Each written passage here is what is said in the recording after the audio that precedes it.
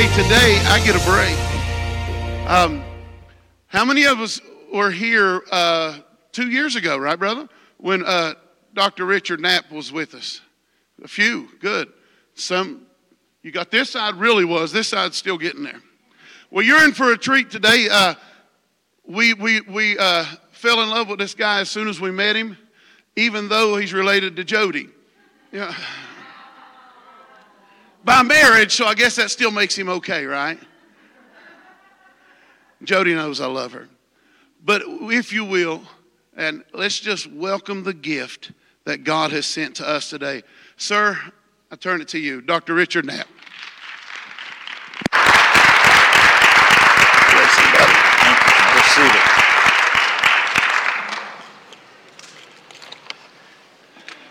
All right, can you hear me? They'll get you if you're the kid. Hello. Testing 1, 2, 3. I don't think he's on, Brent. Yeah, yes. The little green button's on. That's starting to come up a little bit. Well, I'm very honored to be here, and I would like to start with prayer.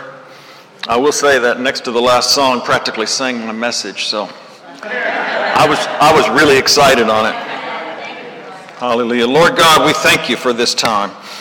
We bless your holy name. We thank you for the awesome presence of God that's already here, Lord God. We thank you for the angels that are here. I ask for more, Lord God. We invite the atmosphere of heaven to be here, Lord God. We invite the cloud of witnesses, the seven spirits of God to be here. And most of all, you, Lord Jesus. Hallelujah. Come, Holy Spirit, have your way, Lord God. Amen. Well, I'm going to dive right in. This is entitled The Power of the Resurrection. And I'll just read a couple of verses to you from the New King James first. Acts 4:33. Acts 4:33 from the New King James. And we have it.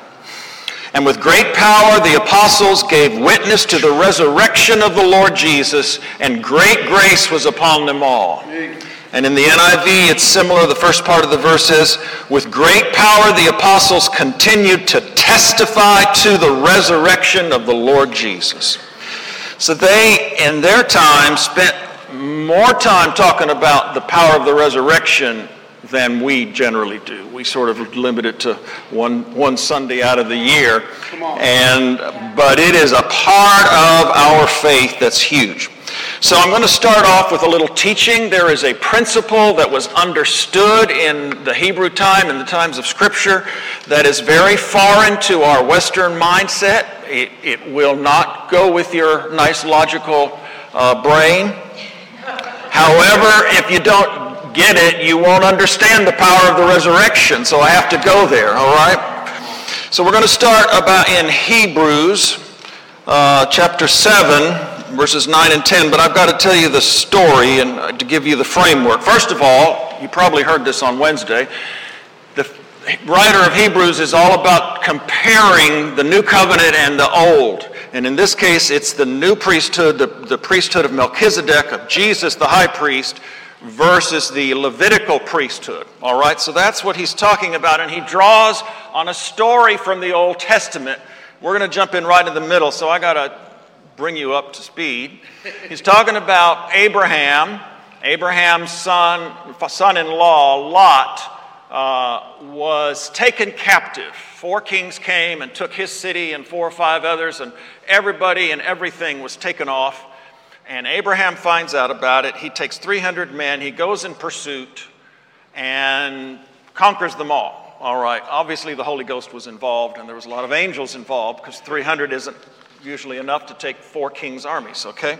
So, but he did, and he's coming back, and he has all this loot from 4 or 5 cities worth of people and stuff.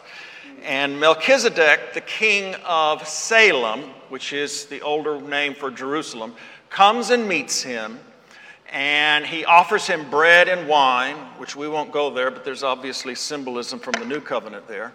And Melchizedek blesses Abraham, and Abraham gives a tithe of all of this loot to Melchizedek. All right. The other thing you have to understand is in the law of Moses, people paid or gave their tithes to the Levites, to the Levitical priesthood. All right. So here we're going to start in verse 9. A person might even say that Levi, this is from the Amplified, the father of the priestly tribe himself, who receives the tithes, the tenth, so the Jews gave their tithes to the Levites. Levi paid tithes through Abraham, for he was still in the loins of his forefather Abraham, when Melchizedek met him. Melchizedek met Abraham.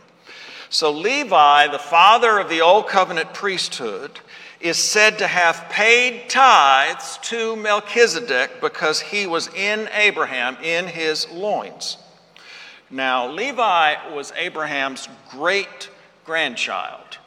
Abraham hadn't even had a kid yet, so there was no physical sense in which Levi was there, and yet in the minds of the writer of Hebrews and in their understanding, Levi paid tithes to Melchizedek. Melchizedek blessed Levi. Therefore, Melchizedek is greater than Levi. Therefore, the Melchizedek priesthood is greater than the Levitical priesthood. Yes. And for the writer of Hebrews, hallelujah, yes, glory to God. Yes. For the writer of Hebrews, that was just easy to understand, no big deal. All right? So what else does that have to do with us? Well, we're not going to go through this whole scripture, but Romans 5 is all about how you and I were in Adam, in the loins of Adam, and we were counted as full participants of his sin. In other words, when you were born, you had already taken of that fruit. You had already decided to rebel against God. You had already become a slave of Satan, because that's what happened to Adam when he took that fruit. You already had an old nature. Adam got an old man, an old nature when he took that fruit. You already had that old nature because you were there in the garden eating that fruit. Yes. All right, you see why this doesn't fit our Western mindset, but it's Bible through and through. Yes, sir. Hallelujah. Now, the man, Jesus Christ, is called the last Adam. He came and did what Adam never did. He lived a perfect, sinless life for 30 years, his whole life, of course. 30 years before he started his ministry. 30 years to become a wee us son. We won't go there. Adam never made. And by becoming fully human, he was able to be our kinsman redeemer. Now, what is a kinsman redeemer? A kinsman redeemer means somebody that sold themselves into slavery, which meant they sold all their land, all their inheritance also went with them when they sold themselves into slavery. A kinsman redeemer could come and pay the price and purchase them and all their land back. So Jesus came as our kinsman redeemer and purchased us back from that slavery. Hallelujah. And he purchased the whole earth because God gave dominion of planet Earth to Adam and Eve, and that all went to Satan. So Jesus purchased it back. Hallelujah. Glory to God. In John 19:30, Jesus cries out, the next to the last thing he says before he gives up his spirit, he cries out, "It is finished." Teleos, I believe, and it comes, or teleo, it comes from a root teleos, which is what they would stamp on a debt, a debtor's, your document that you owed this money. When it was paid off, it would stamp teleos. It is paid. It is finished. When a slave was set free, it was the same thing. It's finished. He's no longer a slave. Hallelujah. So Jesus drank the whole cup of the sins of the world, the cup of wrath poured out by the Father that we deserved. And at that very moment, people came out of the tombs in Jerusalem. The veil was rent in two, so there was already access to the Holy of Holies because the price for our sins to be forgiven had been paid. So what is the resurrection about, and what are the 3 days about? Okay, so that's where we're going, and it's good stuff. You're going to like this. So we're going to spend a little time in John. The last chapters of John is all about Jesus with his disciples talking about what's about to happen, his death, his resurrection, all of those kinds of things. Jesus' desire was to raise up many sons for God, a family. Father God wanted a family. That's why he made the earth to begin with. Hallelujah. Jesus was about accomplishing that for his Father. In John 12:23 and 24, from the NIV, Jesus replied, "The hour has come for the Son of Man to be glorified. I tell you the truth, unless a kernel of wheat falls to the ground and dies, it remains only a seed. But if it dies, it produces many seeds." So once Jesus had finished paying for our sins and died, he was like the seed. Now he's placed in the ground. He's placed in the tomb. And he goes into labor. Hallelujah. To produce the sons of God. Now we're going to explain that to you a little bit more. So right after Jesus dies, while he's still hanging there on the cross, a soldier comes and puts a spear up in his side, pierces his heart, and out comes blood and water. And we know that means that Jesus had died. He'd been dead for a while. His blood had separated, red cells from serum, if you want. And but it has another meaning, because what is the most sure evidence that a woman is gone into labor and she's going to have a baby? She has water and blood that comes out. So it's the sign of starting labor. So Jesus went into labor. Hallelujah. Now remember, Jesus was the last Adam. Okay? So when you have to go back to the Garden of Eden, and Eve was created out of a rib that came out of Adam's side. God put Adam to sleep, which is a type of the death of Christ. He takes a rib out of his side. He makes Eve out of it. Adam wakes up, and God brings Eve to him. And Adam says, "This is it, bone of my bone, flesh of my flesh." He was excited. Okay. And out of his side came a full-grown woman. So she was completed. She was made to complete Adam, to be his helpmeet. Just as we, the body of Christ, are created to complete him, to be his helpmate. Hallelujah, to be his bride.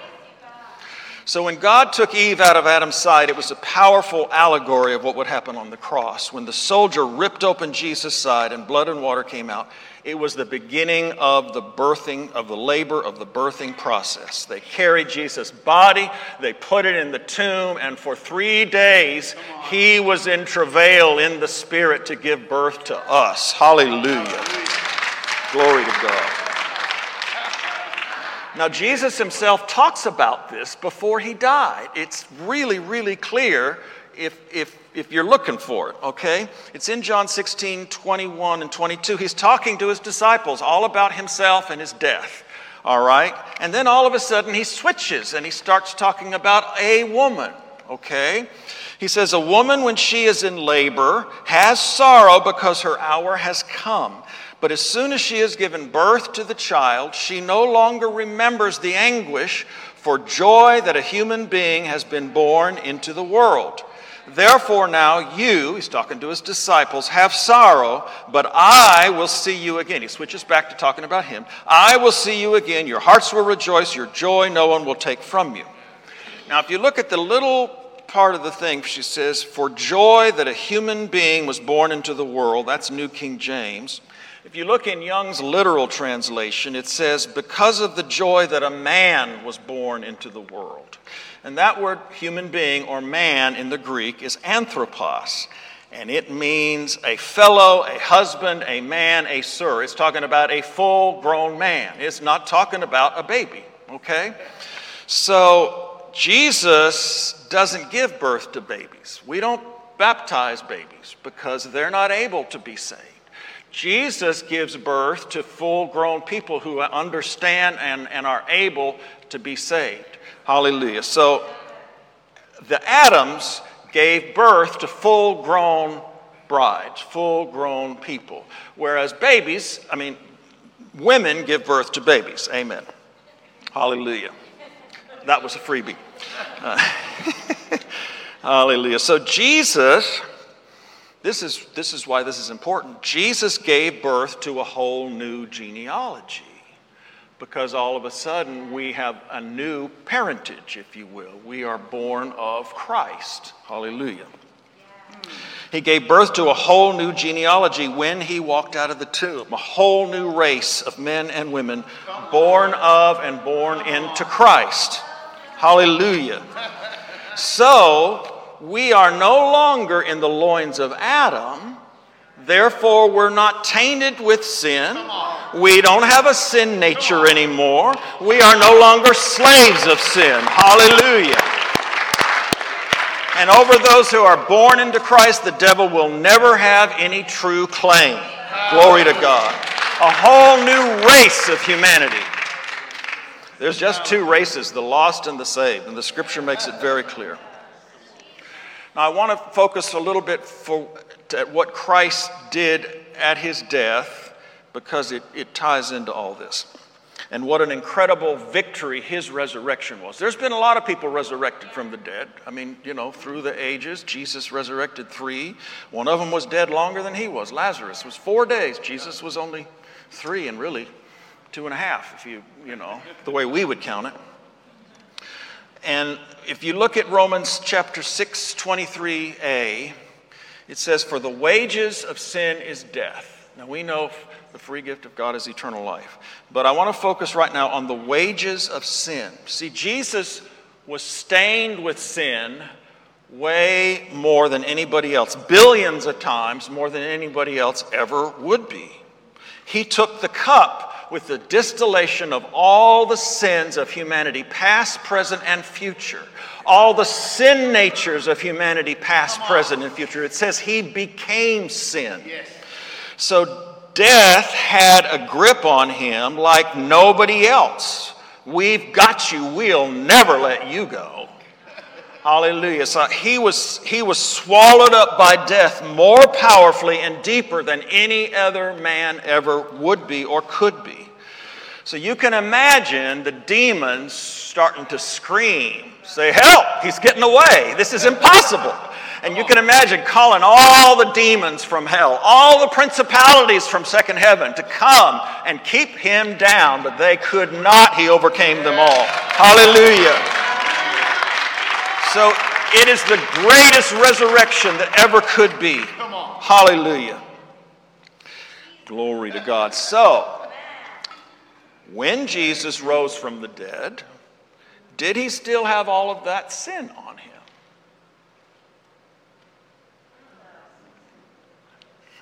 And the answer is, of course, no. Hallelujah. He left them behind at the bottom of hell. Come on. Hallelujah. Where they still are to this day. Glory to God. Let's read 1 Corinthians 15, starting in verse 45. Just kind of spells it out. This is all Scripture, guys. It's all of Scripture, but have to have it explained. "So it is written, the first man, Adam, became a living being, the last Adam, a life-giving spirit." And then in verse 47, "The first man was of the dust of the earth, the second man from heaven. As was the earthly man, so are those who are of the earth." That's all those who are not saved yet. They are of the earth. "As is the man from heaven, so also are those who are of heaven." Folks, that's who you are. You are of heaven. Hallelujah. That's us. Because his resurrection gave us a new identity, a new heritage. Hallelujah. So we are now in Christ, in the loins of Christ, instead of in the loins of Adam. In Christ, we have a new citizenship. We are citizens of heaven. We are citizens of the kingdom of God. Hallelujah. We are in the loins of Christ, not in the loins of Adam anymore. Jesus. So as we were in Adam when he sinned, now as new creatures we are in Christ, and we have risen with Christ, a new generation. All right, we'll do a few scriptures. 2 Corinthians 5:17. There, it just spells it out so clearly in the Word. "Therefore, if anyone is in Christ," if you're born again, you are in Christ. "If anyone is in Christ, he is a new creation." I mean, how could you be more clear than that? You're a brand new race, brand new creation. Hallelujah. "Old things have passed away. Behold, all things have become new." Glory to God. And 1 Peter 2, 9 and 10 spells it out a little bit more details. But you are a chosen generation, a royal priesthood, a holy nation, his own special people. Hallelujah. That you may proclaim the praises of him who called you out of darkness into his marvelous light. Once you were not a people, but now you are the people of God, once you were those who had not obtained mercy, now you have obtained mercy. Hallelujah. Now we're going to look a little bit at Ephesians, just kind of one step further. Ephesians chapter 1, verse 3. Blessed be the God and Father of our Lord Jesus Christ, who has blessed us with all spiritual blessings in heavenly places in Christ. So why does it say, blessed us in heavenly places? Because after all, we kind of live down here, you know. That's how we think. That's how I usually think. All right. Well, if we are in Christ, where is he? He's in heavenly places. So we're there too. And when we get blessed there. Hallelujah. Now, do I 100% understand that? No, but I'm working on it. Hallelujah. Ephesians 2, 6. And God raised us up with Christ and seated us with him in the heavenly realms in Christ Jesus. Hallelujah. So it's not just one time in Scripture. It's all through. There is an old song. It says, were you there when they crucified my Lord? Were you there when they crucified my Lord? Oh, sometimes it causes me to tremble, tremble, tremble. Were you there when they crucified my Lord? And the answer is that, yes, I was there. I was in him. I was in him. Hallelujah. So now I am risen with Christ. You are risen with Christ. Because he walked out of that tomb on resurrection morning, I walked out with him. You walked out with him. Hallelujah. Glory to God. Now, in order to walk this out, for it to be a reality in your life, there is a condition. Okay, not a surprising thing. There's a positional part of this, and there's also an active walking out of it that we have to learn and become. We're going to look at Romans chapter 6, verses 3 through 5. Romans 6, 3 through 5. I'm reading the New King James. Or do you not know that as many of us as were baptized into Christ Jesus were baptized into his death? Therefore we were buried with him through baptism into death, that just as Christ was raised from the dead by the glory of the Father, even so we also should walk in newness of life. And I'm going to stop right there for a moment. Baptism is an awesome picture of what I'm talking about. The picture is you start off the unsaved person with an old nature. You are taken down into the depths of the water, into the death of Christ, because you're being buried with him. And you leave your old man, your sins, your old nature there, and you come up a new man with a new nature in Christ. Hallelujah. It's a wonderful picture. I think there's reality to it. I think people that get water baptized have an easier time overcoming their old man and walking in their new nature, personally. That's why I don't have a problem with somebody getting rebaptized, especially if they fell into sin and they went back to old ways. I think it's a smart thing to do personally. But I can't preach that as doctrine. That's just my personal opinion. Okay. Verse 5, for if we have become united with him in the likeness of his death, certainly we shall also be in the likeness of his resurrection.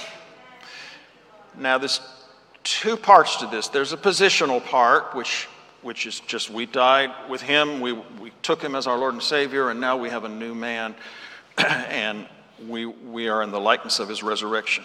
But there's also something we have to walk out, all right? So the likeness of his death, it says likeness because we don't die. We're not fully in heaven yet. We live down here. We have a body, which is very important, okay? So the likeness of his death means you die to yourself. Jesus said, not my will, but yours be done. He died to his flesh, he died to his natural desires, and he lived for what the Spirit of God wanted him and told him to do. And we have to do the same thing. If we want to walk in the power of his resurrection, we have to do that. But the cool thing is, when it says, certainly we shall also be in the likeness of his resurrection, in the likeness is not in there. It says, certainly we shall be his resurrection. Hallelujah. Glory to God.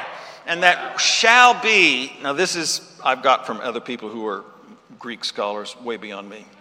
It's called a conditional future. It makes the future immediately available when the conditions are met. So when you choose to die to your flesh and follow the Holy Spirit and obey him, you are immediately in his resurrection. It says, certainly you will be his resurrection.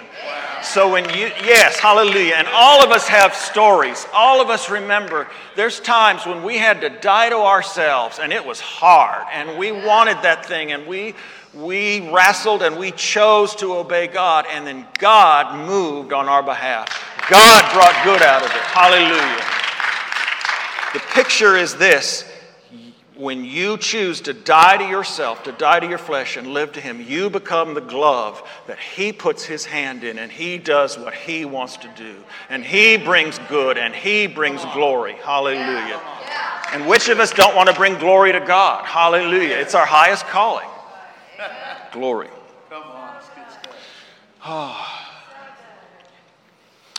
There is a VeggieTale movie called The Easter Carol. I have kids. I still have a 36-year-old who's a 3.5-year-old, so she still likes VeggieTale movies. The Easter Carol comes from the Christmas Carol about Ebenezer Scrooge, and he had three spirits visit him, Christmas, past, present, and future. And it's instead about Easter. It's told in VeggieTale style. And in this movie, Scrooge, Ebenezer Scrooge, has a couple of visions before Easter morning. And there's this little tiny angel that takes him off. And when he sees Easter future, he sees an orphan that he recognizes. And the orphan used to live in the orphanage, but the orphan is now homeless because the orphanage closed, because people weren't giving to it anymore. I have to back up, sorry. That his plan was to build this huge complex, and in order to do it, he was going to tear down the church. So there wasn't going to be a physical church anymore. Now, we know we're not the building, but nevertheless, that was the symbolism, and that was what was going on. He sees a gravestone of the minister's small son who was sick, and he died. The church closed. He lost his hope.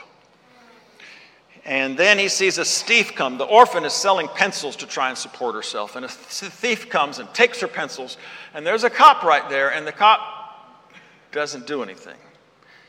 He lost his hope. He lost his courage. He wasn't brave anymore. So Ebenezer is finally willing to listen. And the little angel sings him through the story of Jesus. They use the animated version of the stained glass windows on the church. It's kind of cool, actually.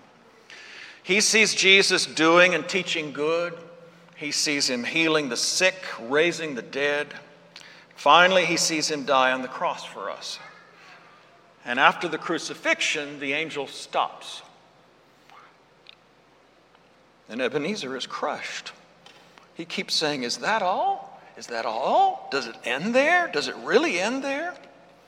So finally, the angel uncovers the last window that was going to be uncovered on Easter morning, except he was going to destroy the church before Easter morning happened. So he would have destroyed the picture that he was getting to see. And he sees Jesus raising from the dead. And so the angel tells him that what he missed, the secret of Easter, is that because Jesus rose, we can have hope. The people give to the orphanage because of the hope they carry in their hearts. Come on. Hallelujah. The minister's son can live and overcome sickness because of the hope of Jesus that lives in his heart. The cop has courage to fight for righteousness, to fight for what's right, because Hope lives in his heart. Take away the hope, and the courage is all gone. Our courage comes from our hope in Christ.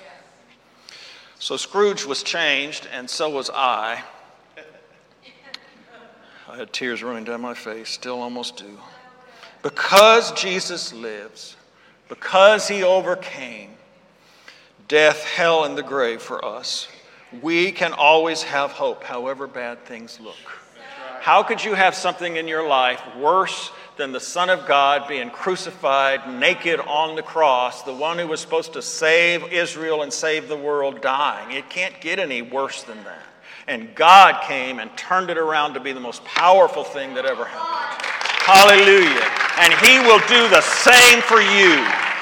That's why we can have hope. Now, is it easy? No. We have to walk by faith, and it's hard. But there is something to cling to that we can receive hope from. Hallelujah. 1 Corinthians 13:13 says, and now these three remain, faith, hope, and love. And we know the greatest is love, but hope is still important. Hope is something that goes on forever and ever. And then Psalm 31:24, be of good courage. He shall strengthen your heart, all you who hope in the Lord. So hope in the Lord gives you courage, and it strengthens your heart. Hallelujah. We need it so badly. All right, we're going to end with some scriptures from Luke 24, after Jesus is now raised from the dead. Luke 24, starting in verse 1. But on the first day of the week, at early dawn, they came to the tomb, bringing the spices which they had prepared. And they found the stone rolled away from the tomb. But when they entered, they did not find the body of the Lord Jesus. While they were perplexed about this, behold, two men suddenly stood near them in dazzling clothing, and the women were terrified and bowed their faces to the ground. But the men said to them, why do you seek the living one among the dead? He is not here, but he has risen. Yeah. Hallelujah. Yeah. Why do you seek the living one among the dead? He is not here, but he has risen. Now the world still has not believed that Jesus lives. They compare the living one with other religions' dead false prophets. Side by side. Hallelujah. Too often, however, we act as practical atheists, as though Jesus were among the dead. Come on. If an atheist gets into financial trouble, he may go get financial counseling. He may read some books. He may look at ways to cut expenses. He may look to get a better job, some way to make more money. Nothing wrong with any of those things at all. When we have problems to overcome, if we don't turn to God first, but instead we look to all the things the world has to offer, we are acting as though the living one were among the dead. He is our God. He is among the living, and he is our Savior, the one who saves us in our troubles. Hallelujah. Those who believe seek him first. And then, as he directs, you get wisdom and help from other places. There's nothing wrong with the other places. The question is, are you serving the living one? Hallelujah. The Savior. And then, if you would go down to verse 13 of Luke 24. We're going to kind of skip through some of this. Now, behold, two of them were traveling the same day to a village called Emmaus, which was 7 miles from Jerusalem, and they talked together of all these things which had happened. So it was while they conversed and reasoned, that Jesus himself drew near and went with them. But their eyes were restrained so that they did not know him. Now we're going to skip over for sake of time to verse 30. Now it came to pass, as he sat at table with them, that he took bread, blessed and broke it, and gave it to them. Their eyes were opened, and they knew him, and he vanished from their sight.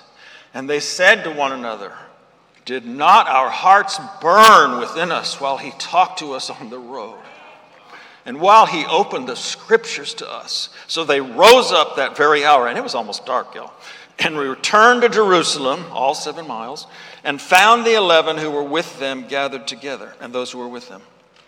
We serve a living God. And when he speaks to us, our hearts burn within us.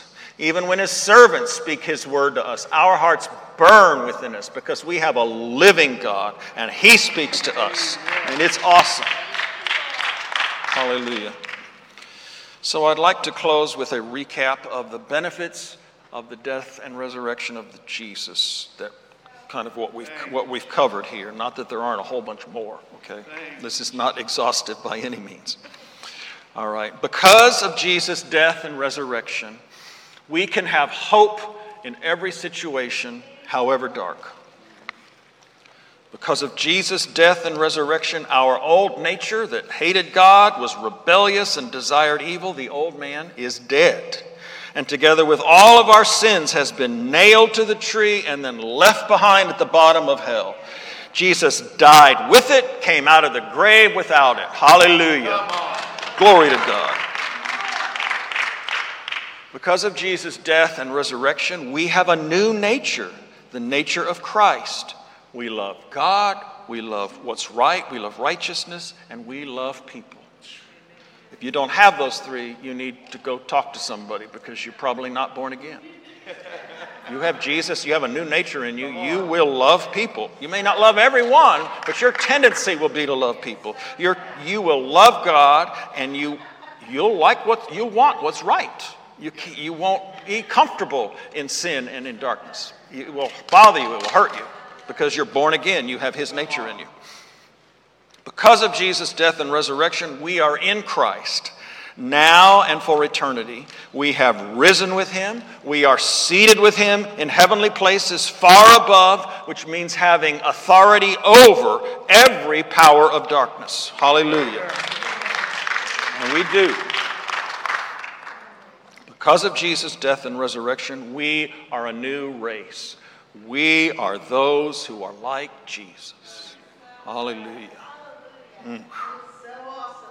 Oh, God. Oh, God. We are those who are like Jesus.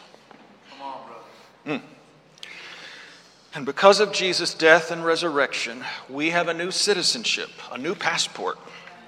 We are citizens, are members of the body of Christ. We are citizens of the kingdom of God, and we are citizens of heaven. The old person you were is dead. No legal claims against that person who died are valid against you anymore. Hallelujah. Amen. So I am done.